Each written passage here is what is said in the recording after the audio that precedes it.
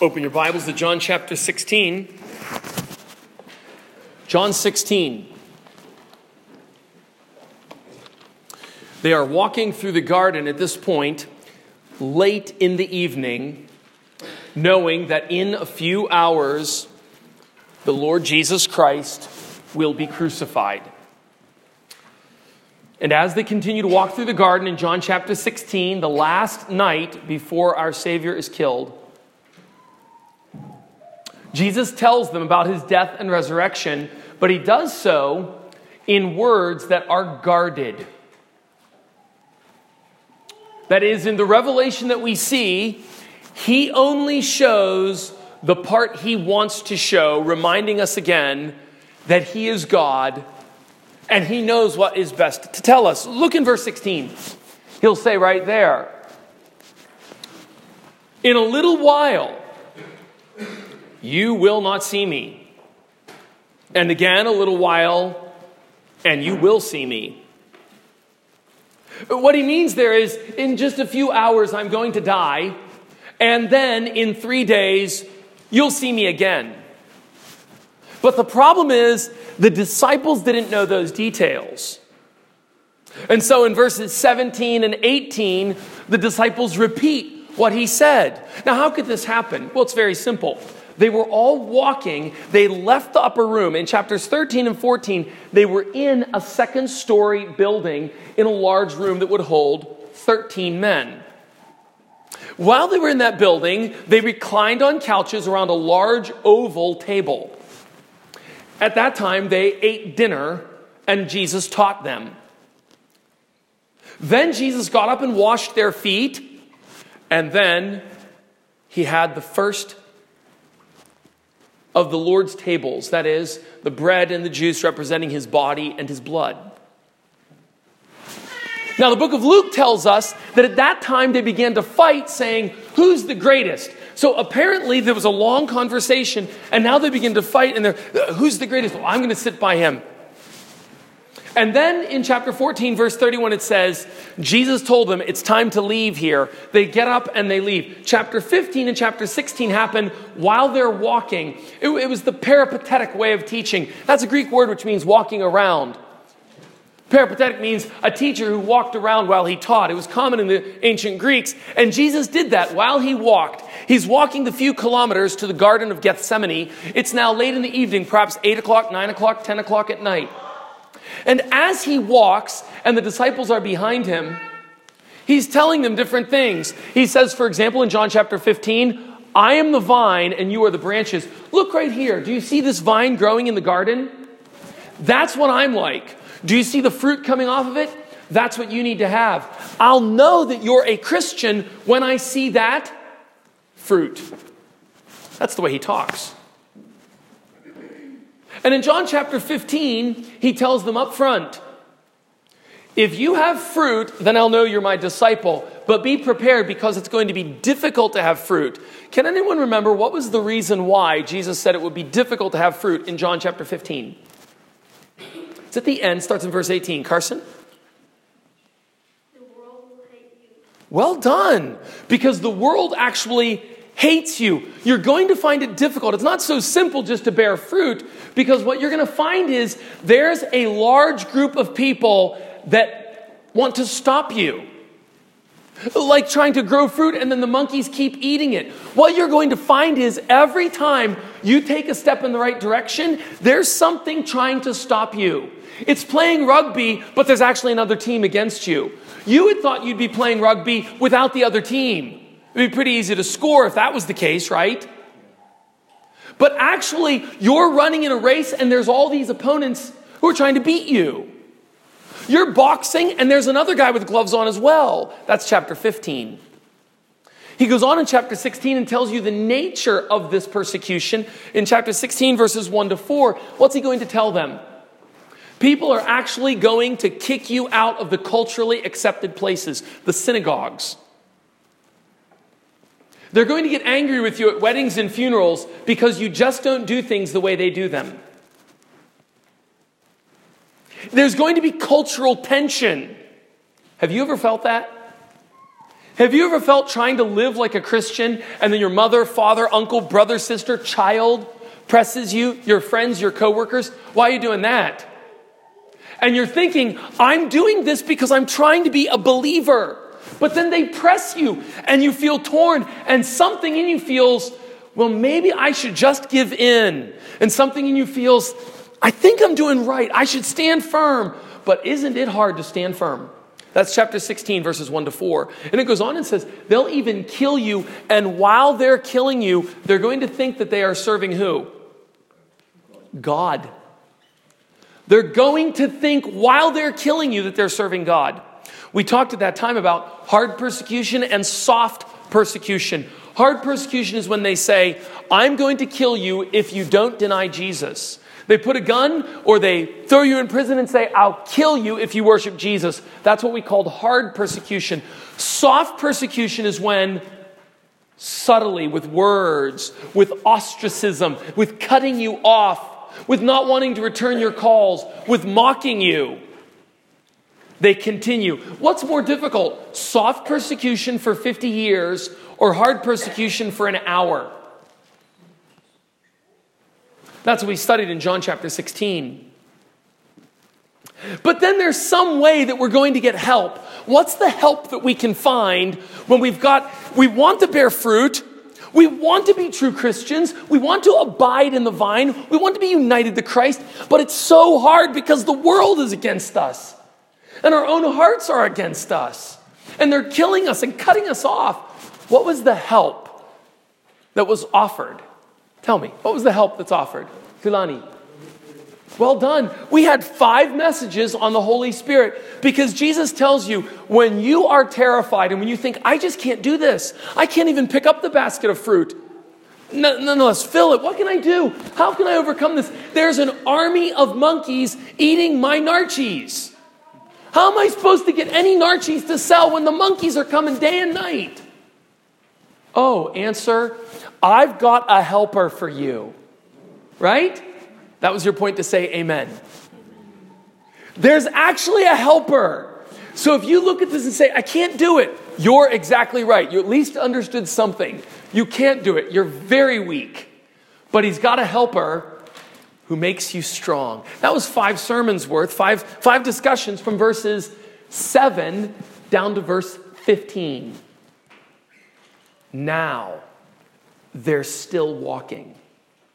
And as they walk through, Jesus says, it's now time.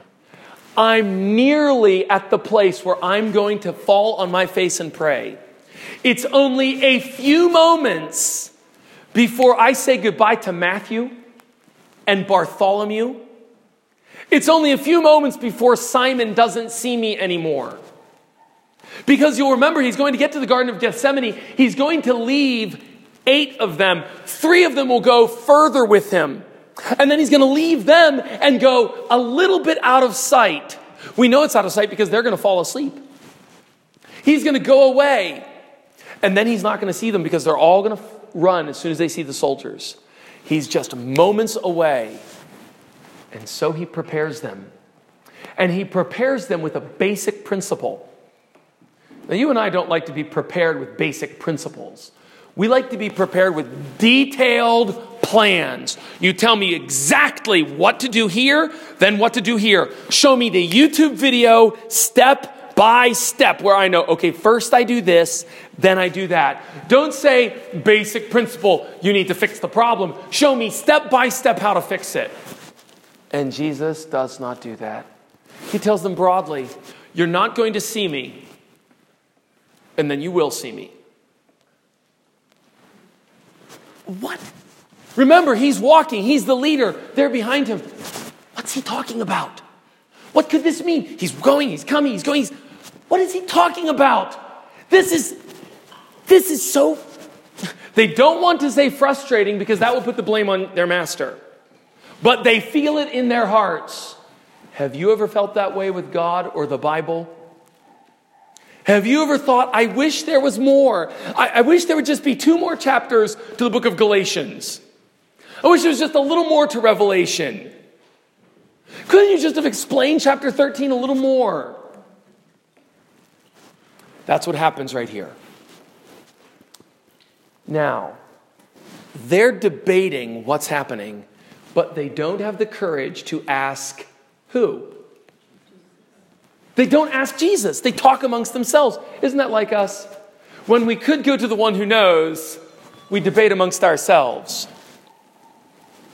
Like Denethor, the king, in Tolkien's wonderful book, The Lord of the Rings, when he's interviewing Gandalf, the Great, who has all the wisdom, and the little Pippin. Denethor looks at Pippin, even though Gandalf has all the wisdom. Gandalf could have set him straight. In fact, Gandalf could have saved Denethor so he didn't die. But instead, Denethor foolishly says, let me get everything I can from the little one, when he could have had all the wisdom if he had just asked. Isn't that like us? We have the chance to go straight to the source, to the fountain of all wisdom, but instead we bicker. But, well, do you know? And we ask among ourselves. Now, our Lord Jesus is going to explain from verse 20, 21, and 22. You see, the first four verses, verses 17, 18, 19, 16, 17, 18, and 19, those first four verses are just setting the stage. So at this point, I would like to begin the message. And the message is this. What do we do with a Christian's tears? Or in short, a believer's tears. Or in a sentence, believers will weep and cry and grieve, but only for a time. That's the whole message, because that's the point of this passage. So now, in verses 20, 21, and 22, with that as an introduction, I would like to explain to you, first of all, that believers will weep.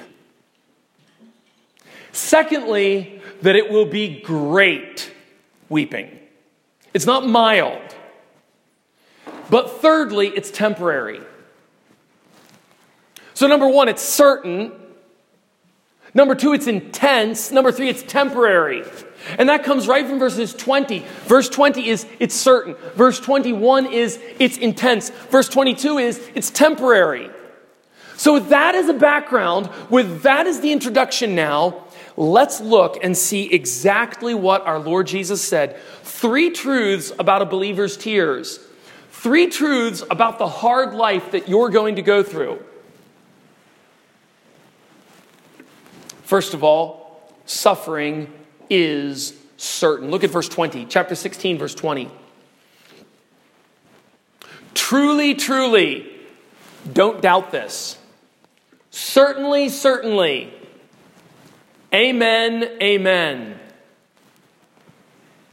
Amen, Jesus says. Whatever you've been wondering about, this is rock solid. You cannot doubt this truth. You know the phrase truly, truly, or verily, verily in the old King James. Jesus used it commonly when he was preaching, but the last night he does not use it commonly, but he uses it here. I don't want you to think for a minute that you'll get through life without crying. Verse 20. Truly, truly, I say to you, you will what? Tell me the word. Tell me the word. Everyone, you will what? Weep. And then again he says it, and you will also mourn or lament or cry or grieve, depending on your translation. There are 2 verbs in the future. Do you see that in verse 20? If you have a pen, you want to underline those. We're going to... Kids, did any children find the 2 repeated words? You're not a child. You're not a child. You're too big. Did anyone find the repeated words? What word was repeated? Give me one of them. Sorrowful, pain, grief, suffering. That's found 7 times. It's right here in verse 20. You will weep. That's the repeated idea. You will mourn or lament or cry. You will groan. You will have sorrow. That is a prophecy from Jesus Christ himself. The quote church that tells you will not weep or you will not suffer is contradicting Jesus Christ, the head of the church. He promises you will weep. This is not the only time. It's constant throughout the Bible. Job 1 verse 21, the Lord gives and it is the Lord who does what? The father or one of the fathers of these false groups that call themselves churches, the prosperity religion, which is no Christianity. It does not deserve to be called the prosperity gospel or the prosperity churches. We should rather call it the prosperity religion. Benny Hinn, one of the fathers of this false religion, which is no more Christian than Islam. Benny Hinn said, commenting on Job 121, which says, the Lord gives and the Lord takes away. Benny Hinn says, Job was wrong.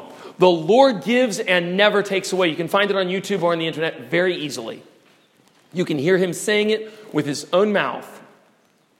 Now, the Bible records Job in full faith and confidence. The beauty of the book of Job is Job's confidence in God. And this false religion says, no, take that away. Pain and sickness never comes from Jesus. They've forgotten Acts 2 verse 23. Jesus Christ was delivered up by the predestined plan of God. It is not wrong, based on Acts 2 verse 23, to say that at least in one sense, God was behind the death of Christ. The greatest tragedy, the greatest suffering in the history of all the world, God was behind it. It happens again in Isaiah 53 verse 10. You know that famous passage, don't you? In verse 10 it says, it pleased the Lord Jehovah to crush him. It pleased Jehovah to crush the servant. No. Let's not fall into the trap of saying, we won't suffer. If we're just good Christians, we won't have pain. Let's know up front that our Lord prophesies. If you're confused about what I'm saying, Jesus says, let me make it very clear. You will truly, certainly, say amen to this, he says. You will certainly weep. First sub-point under this. Believers will weep. Number one, it's certain. Death follows from sin the way rivers flow to the seas. It can't be undone. James 1 verse 15. James 1:15, we're reading that book this month. Sin, when it is finished, brings what? Death. It was God who allowed sin to enter the world. When Jehovah sitting on high, when the Father, Son, and Spirit looked down on their newly created earth and they saw the most powerful of all the spirits come and fill a snake. And as the snake drew near to the beautiful woman that was created by God, and suddenly it had the miraculous ability to speak. And as that snake spoke to the woman, did Jehovah, King of Kings and Lord of Lords, the Almighty, the Ancient of Days, who holds all things in his hand and by whom all things consist, did he or did he not have power to step on the snake right then? Did he or did he not have the power to fill his son with a human body and give him a flaming sword to fly from heaven down to earth and to cut off the serpent's head and end the story right there in Genesis 3 verse 2? He had that power. And he allowed the snake to go on. Whatever you believe about the Bible, you must believe. He had the power to cut off the snake's head. And he said, for good purposes, I control. And I'm going to allow sin to come. And when sin came, so did every rape, so did every death, so did the miscarriage that has so wreaked havoc on your soul. COVID, all there in Genesis 3:2 when the snake came. War, famine, the war to end all war, World War I, World War II that claimed more lives than any other war in the history of the world. Even the final war prophesied in the book of Revelation, the war of Armageddon. All of those wars and all of the dead bodies. And what we read in Psalm 110, he will fill up the valley with corpses. All of those deaths were captured in seed form when God said, no, No, let the snake go. Angels, you will not fly down and destroy Satan. I could unleash the angels and they could all go down. We know that angels could easily have stopped Satan because in Revelation chapter 20 verse 1, an angel will come down from heaven having a key of the bottomless pit, and he will take Satan, tie him with a chain, bind him, and throw him in the bottomless pit. If an angel could do that in Revelation 20, I'm quite confident an angel could have done that in Genesis chapter 3. The angels would have been eager. Oh, say the word, Jehovah. We stand here as your flaming spirits ready to serve you. We'll stop that, Satan. We will crush the enemy. We will destroy the snake. And Jehovah says, I give no word of command to stop that snake. I will allow the sin to go. And Psalm 115 verses 1 to 3, not unto us, O Lord, not unto us, but unto thy name give glory, for thy mercy and for thy truth's sake. Listen to this, listen. Wherefore should the heathen say, where's their God? Look at this world, where's their God? Verse 3 of Psalm 115. Our God is in the heavens. He does whatever he pleases. When he said no to the angels, he was doing what made him happy. He could have stopped it. But suffering is certain because he allowed it. Suffering is absolutely controlled by God. Do you know the verse Amos 3 verse 6? In the Old King James it says, shall there be evil in a city and Jehovah has not done it? That means every evil, or the NASB says calamity. I think the ESV says disaster in Amos 3 verse 6. Every disaster, everything that comes into a city, it's controlled by God. It is done. That's an active verb. God himself is the doer of that thing. What it means is that he's in absolute and complete control. He is the sovereign ruler of the universe, and not for a moment has he abdicated the throne, even though 1 John 5 verse 19 says Satan is the ruler of this world and the whole world lies in the power of the evil one. It means there's a hierarchy. In a sense, God has allowed Satan to have some power over the world, but ultimately he sits on top and he allows Satan to have his foolish plans for this time because he's ultimately in control. And when the time is right, he will not be the far-off, distant dictator and controller of the world, but he will come down with an iron fist and rule the nations, as we read in Psalm 110 in our creed this morning. Let me ask you, who sent the flood that killed millions of humans in Genesis chapter 7? Who hardened Pharaoh's heart so that not only Pharaoh, but all the firstborns and all of his military men would be destroyed? Who sent the Assyrians to capture Israel? Who sent the Babylonians 100 years later to conquer Judah? Who raised up Rome to subjugate his own people? Who raised up the general Titus to come in and destroy in a terrible siege and travesty the city of Jerusalem? Was God's arm shortened when the Britons were all enslaved by the Romans 1,700 years ago? Was God's arm shortened?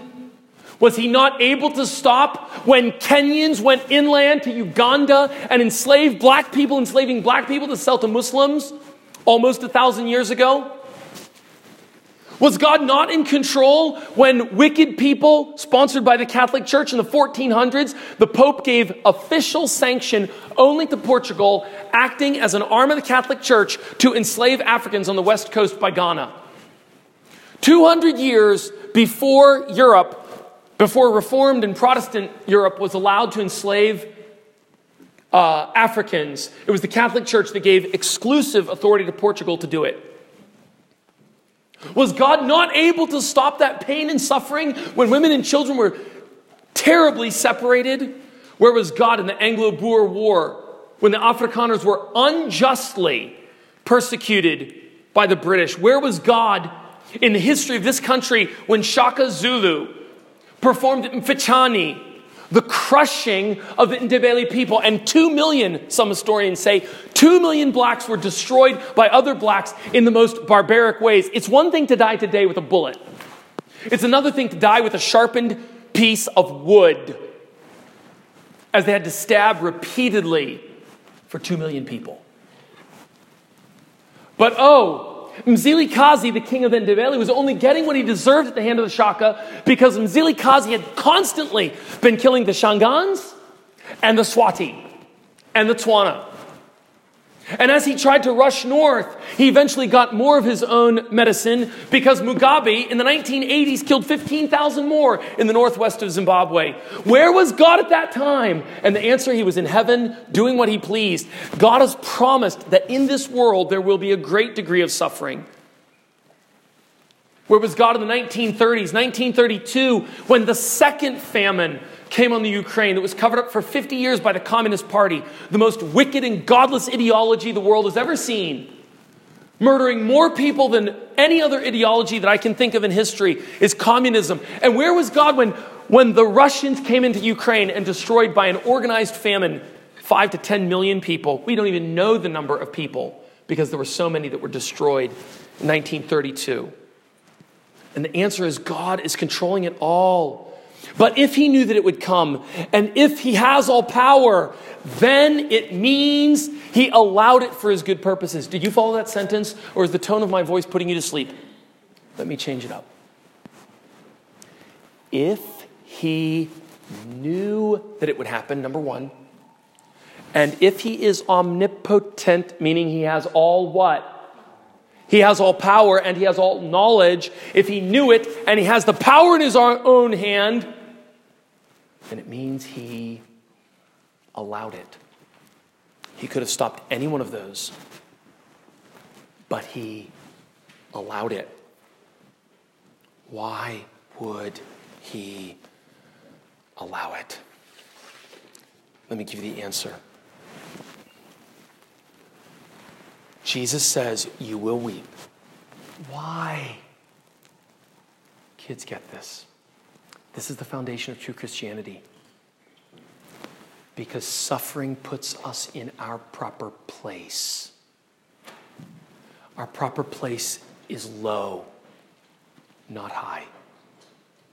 Our proper place is weeping over our sins. Blessed are those who mourn, for they alone will be comforted. There's no other way to be happy unless you weep. There's no other way. Only suffering puts us where we must be.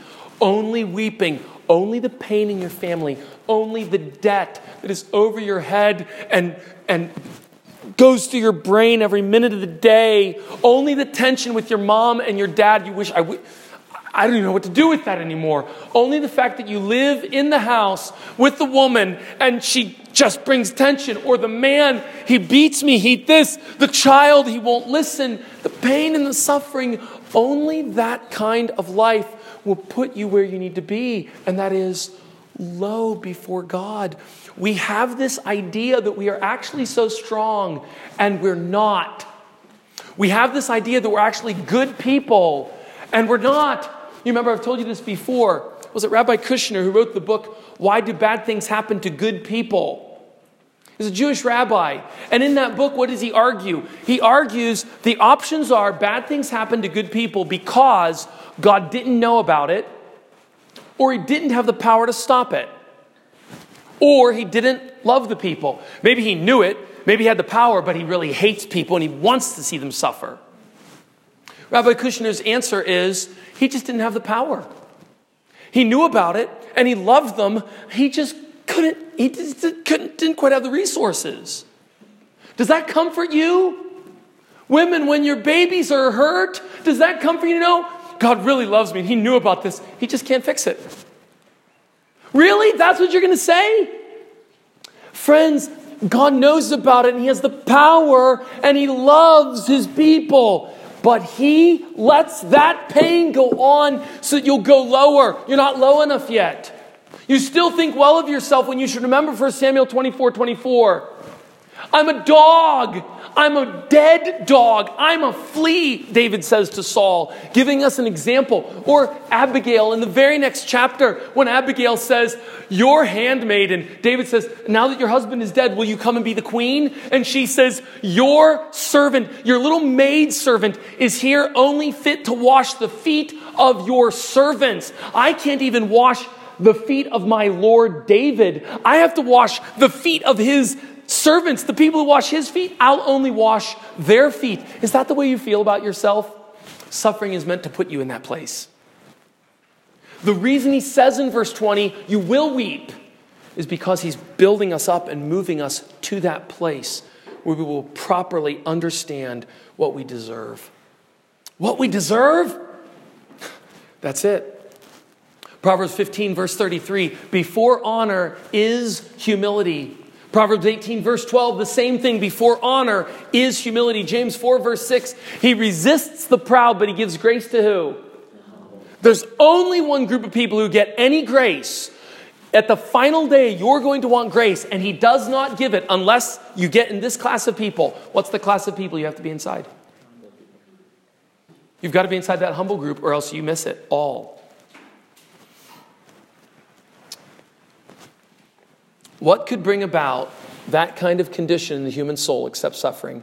Look and think to yourself today, what could bring it about? What could really make me low before God except suffering? Let's say you look up at these mountains. Could that make you feel low? Maybe a little. Have you ever stood at the ocean and looked over the ocean and thought, this makes me feel very small? Maybe if you're a pilot and you fly and look at the heavens and think, I feel very small. Can that make you feel small? Yes, but it doesn't go as far. It doesn't go as far as suffering. It's like someone wants to build a mall over here and you say, oh, I'll help. Do you need sand? Oh yeah, we need lots of sand. And then you bring them a pocket full. They need truck after truck after truck of sand. Oh, you were so kind, you brought them a pocket. Oh, here's a spoon. Seeing the ocean, the mountain is good. It'll help you. It should. But it does not do what suffering can do. And notice this in verse 20. And I've got to move quickly here. So we've got two other verses to see. Look at verse 20. Suffering does something. What does it do in verse 20?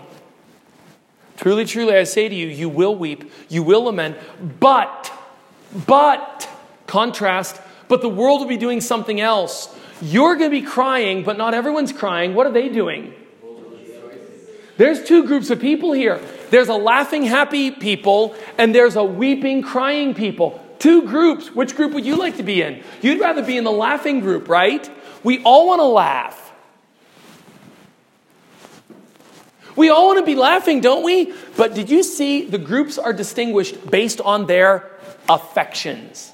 The groups are different based on how they feel, based on their affections. That's the difference between the two groups. The difference between the sheep and the goats is their heart, their affections. Let me give you a brief history lesson. The ancient Greeks separated the affections, the feelings, the emotions. Follow me. We're talking now about the emotions. You with me? The ancient Greeks separated those two. They said there's two kinds of emotions that everyone has. Some emotions are natural, and they could be called animal or bodily emotions, like an appetite. So we might say your hunger. Do you choose to feel hungry? No, it just comes, right? Do you choose to feel sleepy? No, it just comes. So desire to eat, desire to sleep, desire for a man with his wife, those are just, they come naturally. Those would be the animal or the basic urges and desires. But they said, we've got to somehow, there's other kinds of feelings. There's other kinds of feelings. There's higher feelings. There's these feelings that when a mother loves her child, that's natural too, but it's not the same as when a mother wants to sleep, which I think those are the only two feelings a mother has when she has a new baby.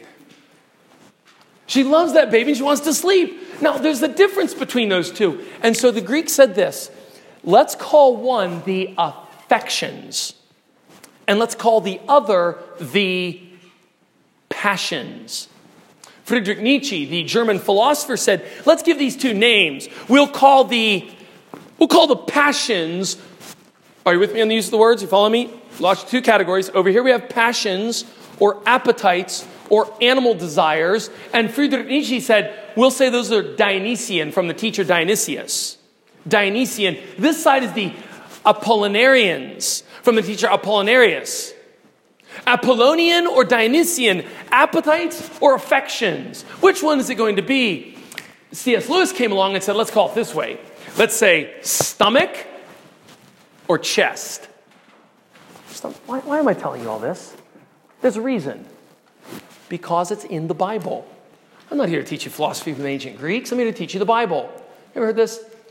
Proverbs 4, verse 23. Keep your heart with all diligence, because out of it are the issues of life.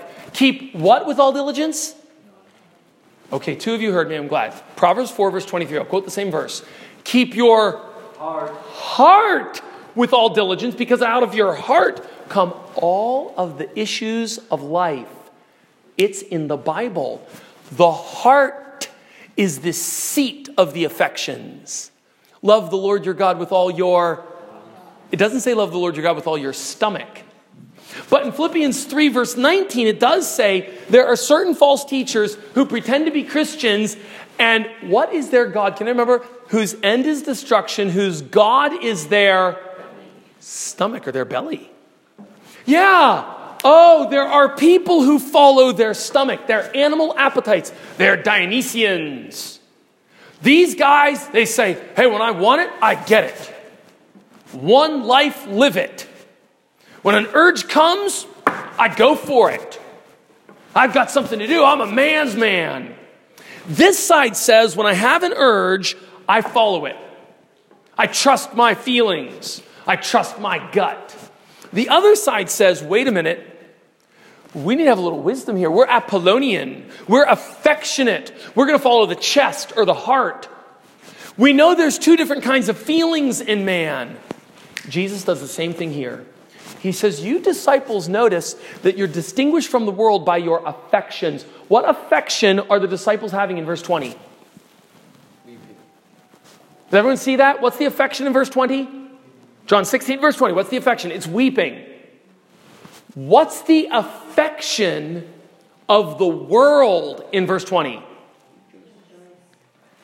You see, the world and the church are divided based on their affections, which is why you could divide someone based on whether they love God with all their heart, soul, mind, and strength. We're doing new members classes these days.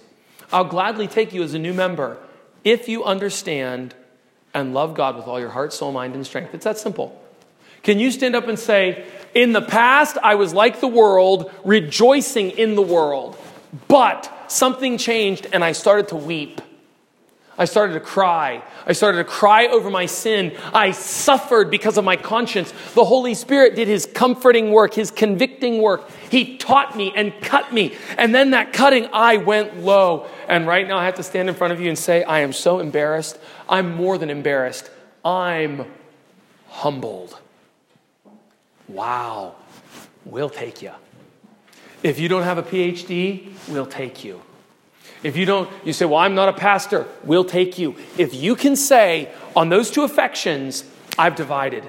I used to be like the world. I used to be like the goats. I used to be driven by my gut. I used to follow my stomach. I used to say, I've got this urge to be seen and to be looked at. I've got this urge to be with a woman or a man. I've got this urge to eat. I've got this urge to drink. I've got these urges. I've got this kind of worldly joy. But something's changed. I'm not saying I'm perfect, and it's not all worked out yet, but I'll say this. I love what God loves. I've wept over my sin. That's all it takes, really. Do you want to be a member of this church? Let me summarize it right here. It's summarized in this. Have you wept over your sin? Have you been cut over your sin? And if so, if you've been cut over that sin, have you seen how low you are? Because that is the essence of saving faith. That's what it means. Do you want to know what it means to believe? Callie, my little girl, comes to me. She's sick this morning, but she comes to me often and says, Daddy, how do I know I believed? Colin, Friday night when we came back from youth in the village, Colin was sitting in the front because he was sick. He'd been sick Friday, Saturday, and today's he's again sick.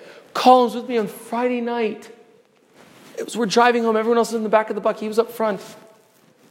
And he said, Dad, when you preached tonight in youth, it just cut me, and I thought I was a believer.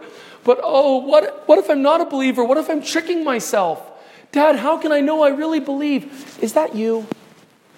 Is that you? Do you say, I want to believe on Jesus, but how can I know it? Then just let verse 20 be your teacher. You will weep. True Christians are ones who suffer because of their sin. And they're different from the joy of the world, the laughter of the world, that trite, flippant, ha ha ha, that kind of thing that happens. Follow this. I'm going to close with this point. I'll finish the message tonight. That kind of laughter that comes at this point. A 16-year-old girl who just has a new change of clothes and they're very fashionable, which probably means they're terribly immodest. And no Christian dad should ever let the girl out of the house that way. But just with that assumption. Assuming that she's 16 and she has a new set of clothes that her dad did not check before she bought it. And she's now going to go to the mall 30 minutes away or an hour away, the big mall that she doesn't live near it. She's going to go there with some of her friends. And how does she act when she goes to that mall? We have a word in English. It's called ditzy. Silly. Everything she does is so that more eyes would come to her. That's the, quote, joy of the world. You can put in a boy. It acts a little bit differently, but it's the same impulse. It's the stomach. It's the gut. It's the Dionysian impulse. It's the urge. It's the appetite. But it hasn't really hit the head. That was the case of Anne Hasseltine Judson. When she was about 16 years old, she said she always loved to go to parties. She loved to dance. She was an American in the late 1700s. Until about 16 years old, she said, suddenly I was struck with the fact that I'm living a silly, pointless life just for fun and games and my own entertainment and my own amusement. And for months, Anne Hasseltine was thrown down in despair. And then she found Christ. And she became the wife eventually of Adoniram Judson, the greatest missionary to Burma. And today there are 500,000 Baptist Karen people who all date back to Ann Judson, who died as a missionary in her 30s, and she's converted about 16 years old. After what? She was on this side, following the appetites in the stomach and the gut, and then she wept, and she was converted. Brothers and sisters, God has a reason for our tears.